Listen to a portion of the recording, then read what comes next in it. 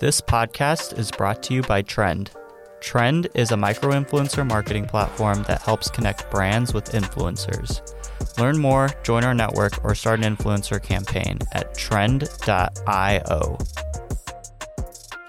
Hey everybody, welcome back to the DTC Pod. I'm your host Jay, and I'm joined with the CEO of Trend, Ramon, and we've also got an awesome guest with us here today, Jack Meredith, who is the VP of Marketing for Kettle and Fire. And if you're not familiar with Kettle and Fire is a brand that has created the first 100% grass-fed, shelf-stable beef bone broth. I'm sure Jack is going to do a better intro than I will on his own brand as well. But we're super excited to have Jack here on the podcast. We're going to be talking about Kettle and Fire's awesome marketing strategy, everything from paid ads, their content strategy, and all of that fun stuff as well. But before we dive into the podcast, Ramon actually has a pretty personal connection to Kettle and Fire. So I'm going to pass the mic over to him first to give a little bit of an intro, and then we'll pass it over to Jack.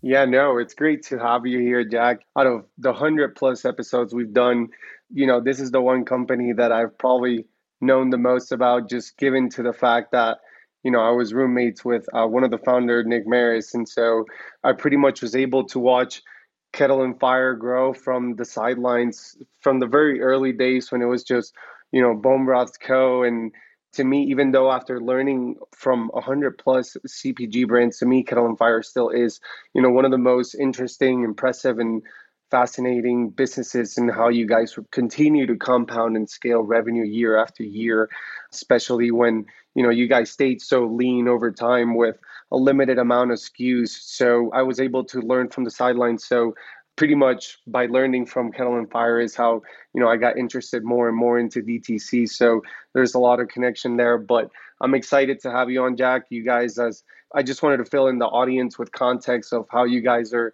masters of operations, health, and scaling businesses and growth. And so today we have Jack Meredith, who's, the mastermind in the marketing behind all of this. So on to you, Jack, to, explain more about Kettle and Fire, and excited to dive in with you. Right on. Well, I really appreciate that. I think that was like the best intro I've ever gotten. Yeah, I feel very touched. You needed a song. Thanks for that. Right? like the WWE. Yeah. I need. Yeah, so I'm excited to be here and excited to chat through a bunch of different topics, but quick background on myself. So I'm the VP of Marketing at Kettle and Fire. I came on as actually employee number one. So that was about 5 years ago. And so early on, we were very much DTC focused. We weren't the brand that we are today. So a lot of my time was spent on the performance and growth side, a lot of online marketing, and that's still the areas that I like to really play in. That's where I nerd out. But over time, as the brand has really expanded, we've now been in a bunch of retail distribution. DTC is still strong. We have Amazon presence. So my day-to-day responsibilities have definitely changed, but it's been an awesome journey. And just a quick background on the company. So we are a bone broth company. We make bone broth and bone broth-based soups, very much in the whole health and wellness space. That's where we like to play. So all of our products, check off all the boxes: dietary friendly, keto, paleo, high quality ingredients. And I'm just really excited to join and jump in. And I think hopefully this will be a unique interview, just given the nature of our products, because I don't think there's a ton of CPG brands that are really driving on the DTC side, just given the nature of those types of products. So pumped to jump right in. Yeah, let's dive right into things over here. One of the most interesting things, I think, and we love to get super tactical over here, so we're probably just going to dive straight into the tactical stuff. Let's talk a little bit about your blog that you have, the resources that are on the Kettle and Fire website. At least for me, someone who's purchased from, I don't have a direct-to-consumer brand, but I've purchased from them, and, a lot of direct-to-consumer e-commerce brands don't really have that kind of stuff or don't really dive in very deep over there. Those are kind of things that we see more on like the B2B side of the world and stuff like that. So I'd love if you can kind of dive in a little bit more. I mean, you've got the ebooks as well. What's kind of the approach to the content strategy over there at Kettle and Fire, and And why is it so different than what's out there? And what's it about? Why is it working? I'd love to hear that. Yeah, so when we first started the company, like I said, we weren't in any retail stores. We didn't know anyone in the whole retail space. So we had to start strictly online through our direct to consumer. And, when you're trying to create like a brand footprint in the early stages and you don't have like a venture funded war chest, you have to get a little crafty with how you approach things. And so we did a very in-depth audit of like all the channels that we could play in and where to invest. And SEO kept on coming up just because based on what we saw at that time, and this was like 4 years ago, there was just a lot of low-hanging fruit, a lot of opportunity to potentially rank for keywords related to our products. So bone broth recipes, but even beyond that, more top of the funnel type keywords relating to different diets or health related conditions.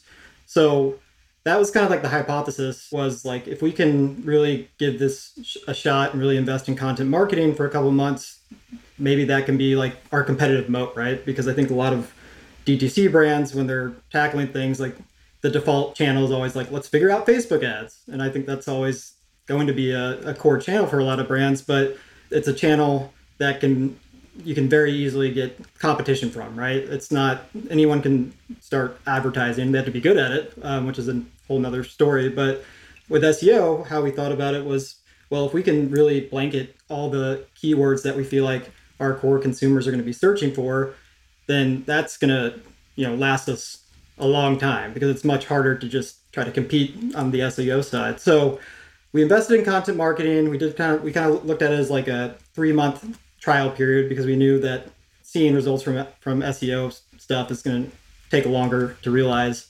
And we started just churning out really long form educational quality content, targeting keywords. We got into a good cadence with that. And then I'd say probably 3 or 4 months after we posted all of our content, we did start seeing a little lift in that organic traffic, and it was enough of a signal for us to double down. And so we started really small, had like just a freelance content writer, and then we started just kind of scaling from there. So we brought on a full-time content manager, we hired more writers, and we just try to tackle everything. And the results of that is probably what you see today, where if you search bone broth related keywords, we're typically on the first page, hopefully in the first like couple results. And that's work that we did 3 or 4 years ago, and we haven't really had to do too much since then. So that's kind of the thinking behind why we invested in content marketing. But beyond just as like a way to drive awareness and get customers, I think we also used it as a way to educate our audience, whether they were customers or just people that were visiting. There's just a lot of ambiguity around these different topics, whether it's related to bone broth or health and dieting. And so we wanted to be that kind of like thought leader in the space, to where folks would come to us for that type of information. And hopefully down the line, they end up becoming a customer. And I'm sure you're super happy now with the way that Facebook ads are going with iOS to have that content marketing channel as well. Oh yeah, for sure. I mean, like, I think that's something that we've always been keeping in the back of our mind is like, how can we be on the cutting edge of finding new opportunities for growth? Because in the relatively short period I've been at Kettle and Fire, so much has changed with online marketing, across the board, and how to operate a Facebook ads account was much different than it is today. So that's something that we've always tried to kind of force us to stay humble about, because if we get too content with how everything's going, I think that's when you really start losing market share and start stalling on the growth side. Right. And I think that's one of my favorite things that you guys have done over there, is that even though SEO was very successful, especially because, the timing was right for you guys, there wasn't the competition that there is now for those keywords. So timing was prime, and you could have stayed completely focused on that channel alone. But I know you guys, even though if something works, you guys always go and attack the next thing to jump on and continue scaling and growing, which is why I believe you guys have been able to do this year after year. And just, as an outsider of the business, I look at it. And so jumping onto ads, you guys started and had only one product SKU for a long period of time, if I'm correct. And so I'm impressed of how you guys have been able to continue to scale ads, you know, whether that's on Amazon or Google or Facebook, Instagram, with one product line until you guys added more SKUs. Would you say that was and has been one of the most challenging parts of the business? And, you know, how has that marketing strategy evolved over time from when you guys, you know, had to scale ads with one SKU and as you continue to add it and created the bundles and all of that? Yeah, that's a good question. I mean, it was and still is incredibly difficult for us just because with our products, like they're consumable goods and it's bone broth, so it's water weight, so it's not the easiest or most cost effective thing to ship either. So I've always thought to myself that we've kind of been playing on hard mode since day one because unlike some other types of products where the margins are really great, we don't have the greatest margins ever. And that not only because it's a consumable, because we want to make sure like every product that we make is very high quality in terms of the ingredients, which end up costing more. So what that has forced us to really do is just be very diligent about how we're allocating our spend and also really making sure that we're hitting whatever our performance targets are. And it's definitely been like an uphill battle because of that. But in a way, I think it's really kind of forced us to get creative in terms of like how we've approached different ad channels, funnels, what tactics we can do to drive up our average order value, stuff like that. So yeah, I mean, it's kind of par for the course. That's just the nature of the beast in our situation. But in a way, I feel like it is a good thing just because you see all these brands that raise like just a ton of money and they're expected to just grow like crazy and sometimes unprofitably. And so that would be really fun for sure. They'd be excited. But at the same time, it can get sideways from a business standpoint if you get too drunk off of that, so to speak. So yeah, that's kind of how we've always thought about it. And it's definitely something that is a real challenge for sure. Yeah, for sure. And I assume, you know, in CPG, the unit economics aren't always going to be the same because there's so many determining factors that could change that over time. So to raise so much money, you know, expecting that unit economics are always going to be the same is a huge gamble, which is why I assume you guys, you know, went so hard in retail as well as part of your growth play instead of just staying focused in DTC. So you guys are an absolute juggernaut when it comes to retail too. I believe you guys are in over 12,000 stores. And so you guys are also a lean team on top of that. So I'm curious on how, you know, you guys view retail as a part of growth along with DTC, and how has that affected your marketing strategies, if at all, or if they just don't touch each other and are completely, you know, separate aspects of the business? Yeah, I mean that was definitely a big learning curve for me personally because the first couple of years I was really learning the ropes on the e-com and growth side for online, and then we start getting all this retail distribution and it's like a completely different beast. So there's definitely some challenges early on. Like we were definitely worried about our subscriber base because, you know, will they still stick around if they can find it for potentially cheaper at stores or on Amazon? And so there's a lot of complexity involved with that. But I think over time, my, I guess, perspective on it has changed because at the end of the day, if we're not on the aisle in the broth and stock section, then we're going to lose market share. It's not like folks are just going to say, oh, I don't see Kettle and Fire here, I'm going to wait and go buy online. Like that's not going to happen. So my goal is to always see not only how can we really market the business, but also how can we max out like the physical availability to where it's easy as possible for people to buy us anywhere. But on the marketing side, how it's changed things is, I think a big change for us was really adopting more of like a 360 approach to our budgeting. So today, how we look at our budgeting is we have all of our discretionary spend types broken out by like DTC performance, Amazon, retail, and we try to look at everything top down. So that way I can go in and tweak the different levers month to month, week to week, based on where we see the opportunities. So for instance, one month, if Facebook ads is not performing so great, or if we've hit a snag there, I can shift that budget in real time, maybe over to like Instacart ads or whatever we're seeing the most bang for our buck. And so that's something that I think we really had to make like a mind shift with, because prior to that, we were really kind of isolated in how we thought about our different budgets and areas of spend. And we almost treated each sales channel as like its own separate thing. But at the end of the day, like in terms of our targets, I don't really care how do we get to our goal for 2021 as long as we get there. And that could be 90% retail, it could be 50% retail. I don't really care as long as all the numbers make sense. So that's I think a big thing that's changed in our approach to it with retail coming into play. Yeah, that makes a lot of sense over there. Got it. So I know Jay has a few questions he wants to fire away, but just out of curiosity, so you set the KPIs from a top down level, from a high level, or do you set it out, based on different areas for each, say, marketing strategy? Yeah. So for each channel. Yeah. So how we look at it is first we look at it like at the business level, like what revenue target do we want to be at? What's our percentage of gross spend, which is kind of a way to set the budget. And then we try to lay out a path to like, okay, how do we get there? And that applies like forecasting from, historical performance for each sales channel. And once we kind of get a sense of what that is, then we try to understand like, okay, what's going to give us the best shot at getting there at the most efficient spend.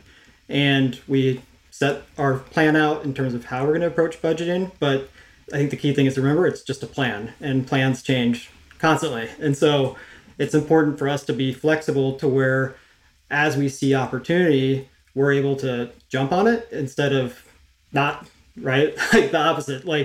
And I think that's the important thing for us is to really have our data in a row to where we can be able to look at what's going on within each channel and make moves accordingly.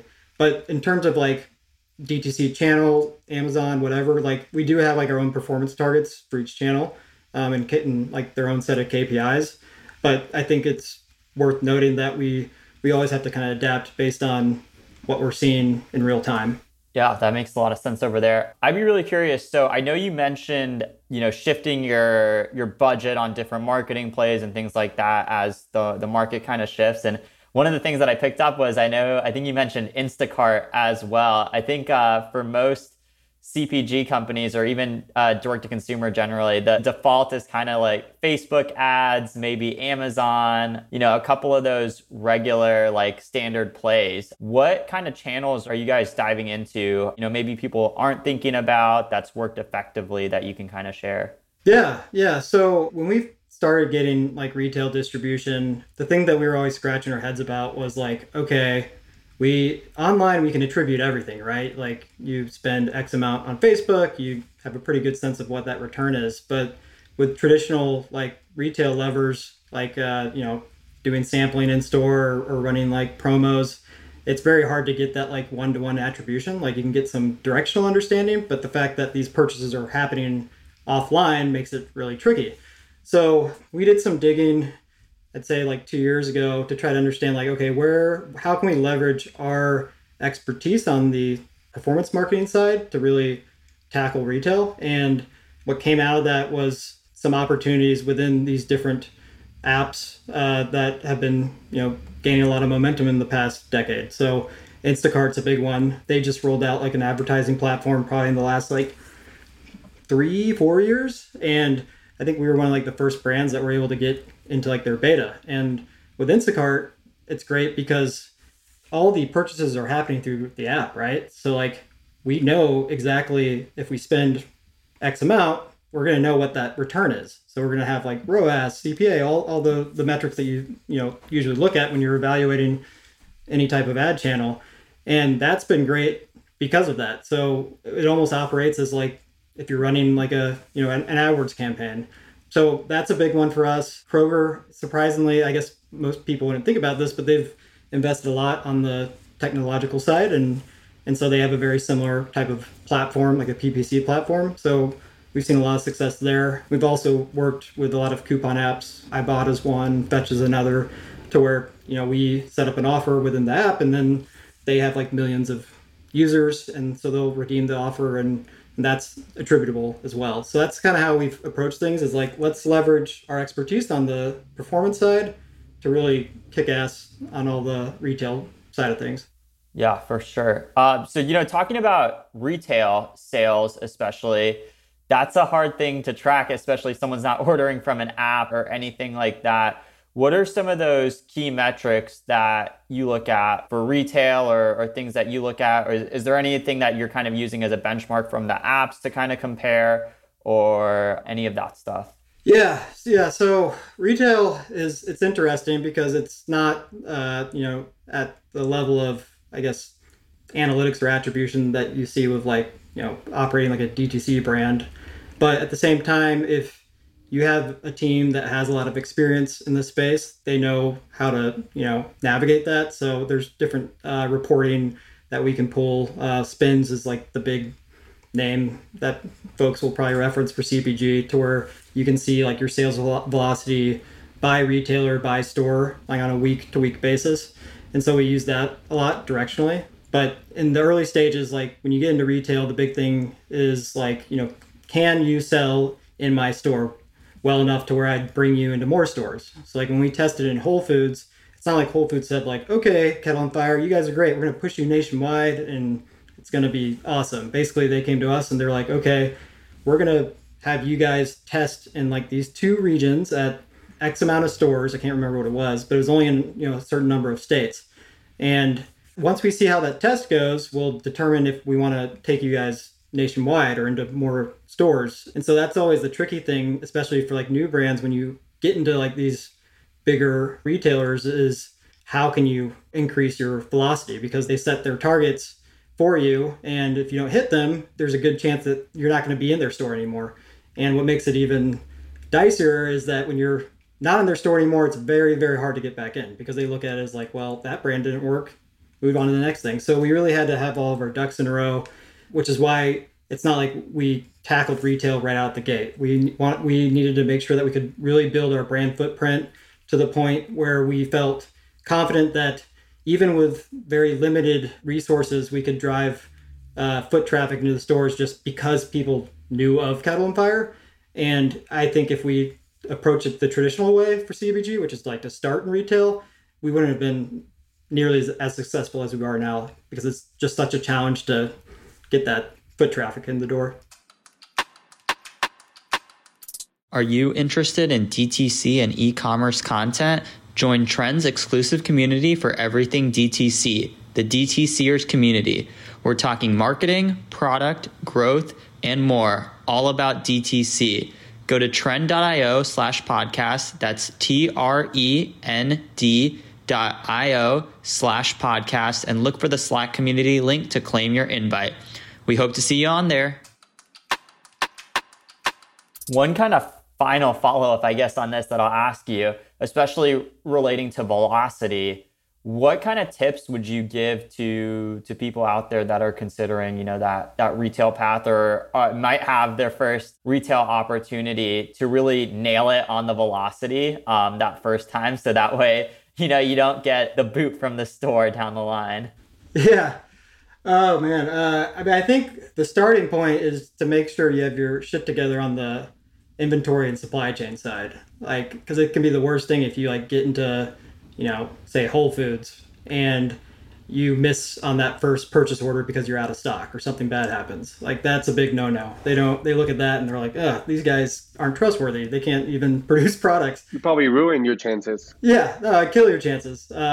So make sure to have that in order. And then I think make sure the timing's right too. Like I said, if you go too prematurely into it, then there's a higher risk that you might fail or it might not work. And you really only have one shot once you get into these bigger stores. So you have to make sure the timing's right. And so that's why for us, we didn't get into these first series of natural chains like Whole Foods and Sprouts until like year 2, year 3, because we felt like then we were ready. But once you're in the stores, what typically happens is you'll have a sense of like what is like that sales velocity per week that they expect.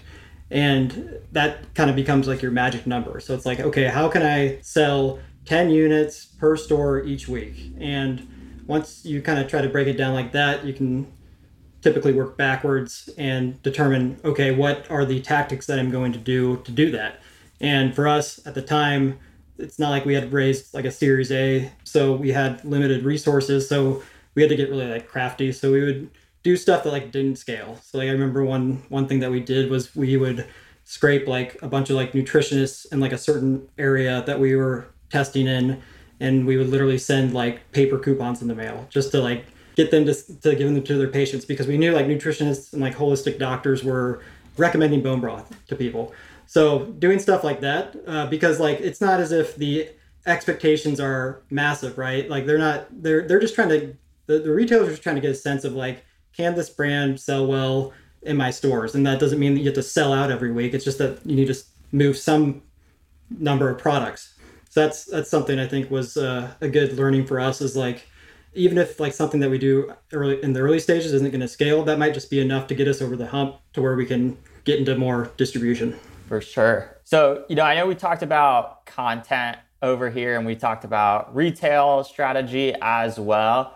I'd love to kind of uncover if there's anything on the organic side or social side or even email side that's really worked for you for Kettle and Fire. Anything that you'd like to share there? Yeah. So I think like one of our core channels from the early stages, and it's still true now, is on the like influencer and affiliate marketing. I think really, if I was to look back at how we got that first, spurt of growth, if you want to call it that, it wasn't really like Facebook ads or SEO, because that took a while to get ready. It was the affiliate and influencer space that really helped us. And so how we've always tried to approach it is like, what can we do to not only make our partners money, because that's what's driving a lot of these, but also just like, how can we go out of the way to really knock their socks off when they're working with us? Because I think when you typically start with like influencer marketing or affiliate, like I guess like the go-to way to approach it is like, I'm going to set up a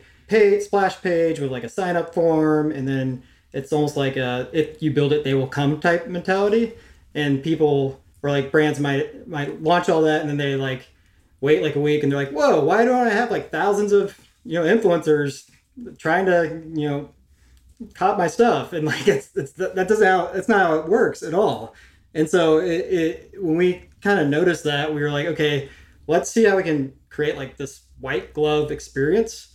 And what that required for us to do was a lot of heavy lifting. So really getting a good system down for doing outreach and making it as easy as possible for someone to promote. That was one thing that we noticed early on too, is like we'd sign up for a couple of like these programs for other brands, and they maybe sent you like a couple of emails, but there wasn't like any direction on like, how can I be successful promoting your brand? So we tried to, take a step back and determine like, okay, if I was an influencer, what would make it super easy for me to promote someone? And so like, check the items off the list. Like they need like a landing page, they need a coupon code, they need like swipes, they need like examples from other partners that have been successful, so they can kind of picture themselves in their shoes and be like, oh shit, that person did X, Y, and Z, I can do that.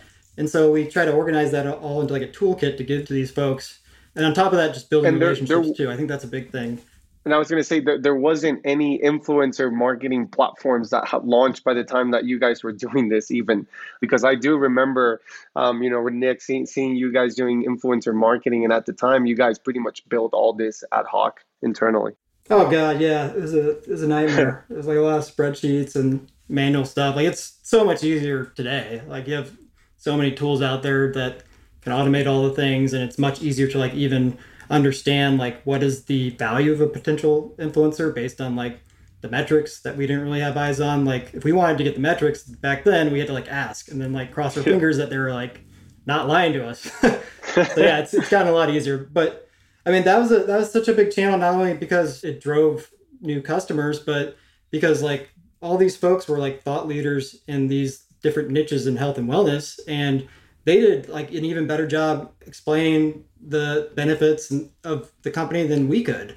And that's such great social proof. And I think that's, really what kind of helped us close the gap, not only from a pure growth standpoint, but also just from like an awareness standpoint, because it's really easy to go into conversations with like retail partners when you can say like, this person is a big backer of what we're doing. This person is, and they know those folks' names. So that was a big win for us in the early stages as well.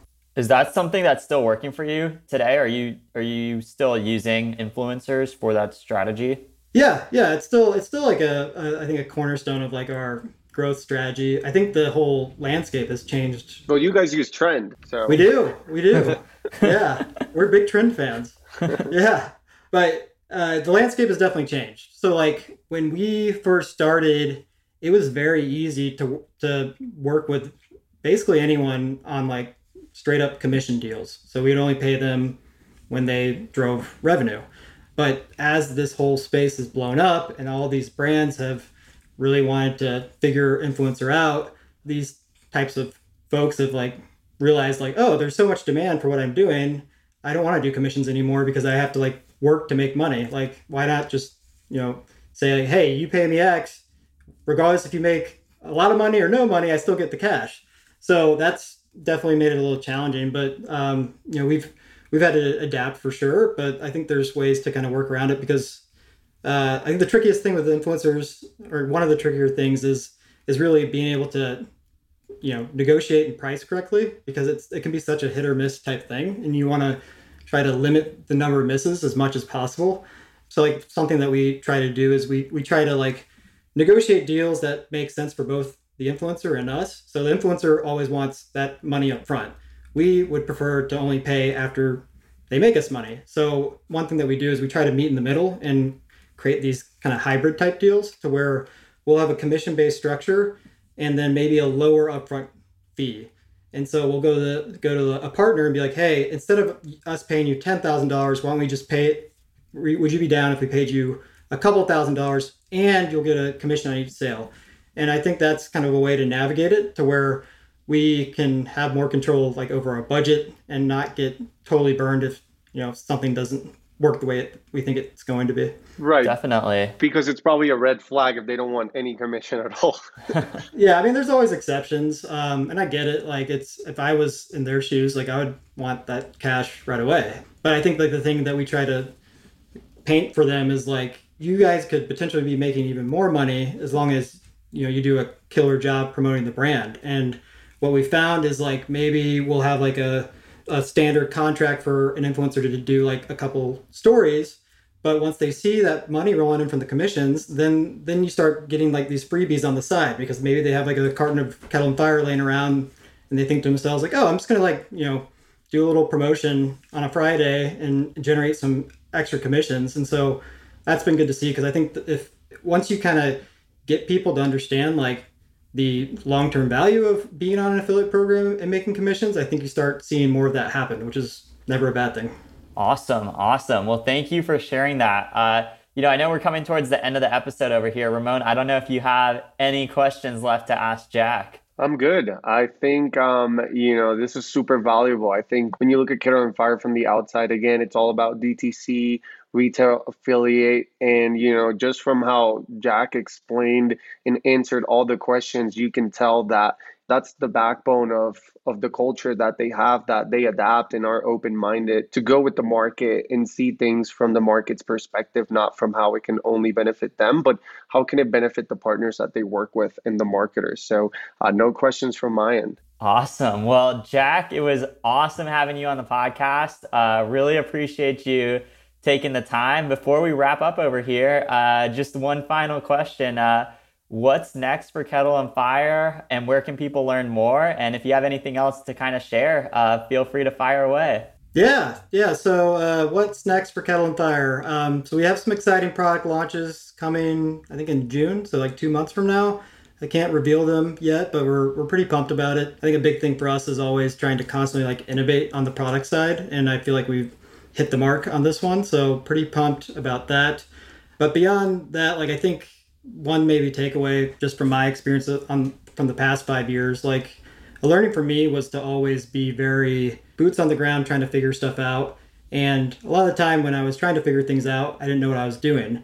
And if I could go back to the beginning, what I would really try to do, which is what I do now, is to try to find folks that have much more knowledge in these different areas and channels than I do and learn from them, because that's been the best way for me to grow personally. I've always tried to tell myself like I still don't know shit. Like, because I don't know shit. Like there's still a lot of stuff that I have no like really strong understanding of, and I still talk to consultants all the time, and we bring on folks to do like mind shares, and I think that's just the fastest way to get going, especially in the early stages, because it's just so daunting to look at DTC performance, all this stuff, and like, where do I go? Where do I start? Like it's incredibly tough, like mentally, to kind of piece everything together. And so I think that would be my words of wisdom being in this is like, don't try to trial and error it like all the time. Like that's such a tough way to approach things.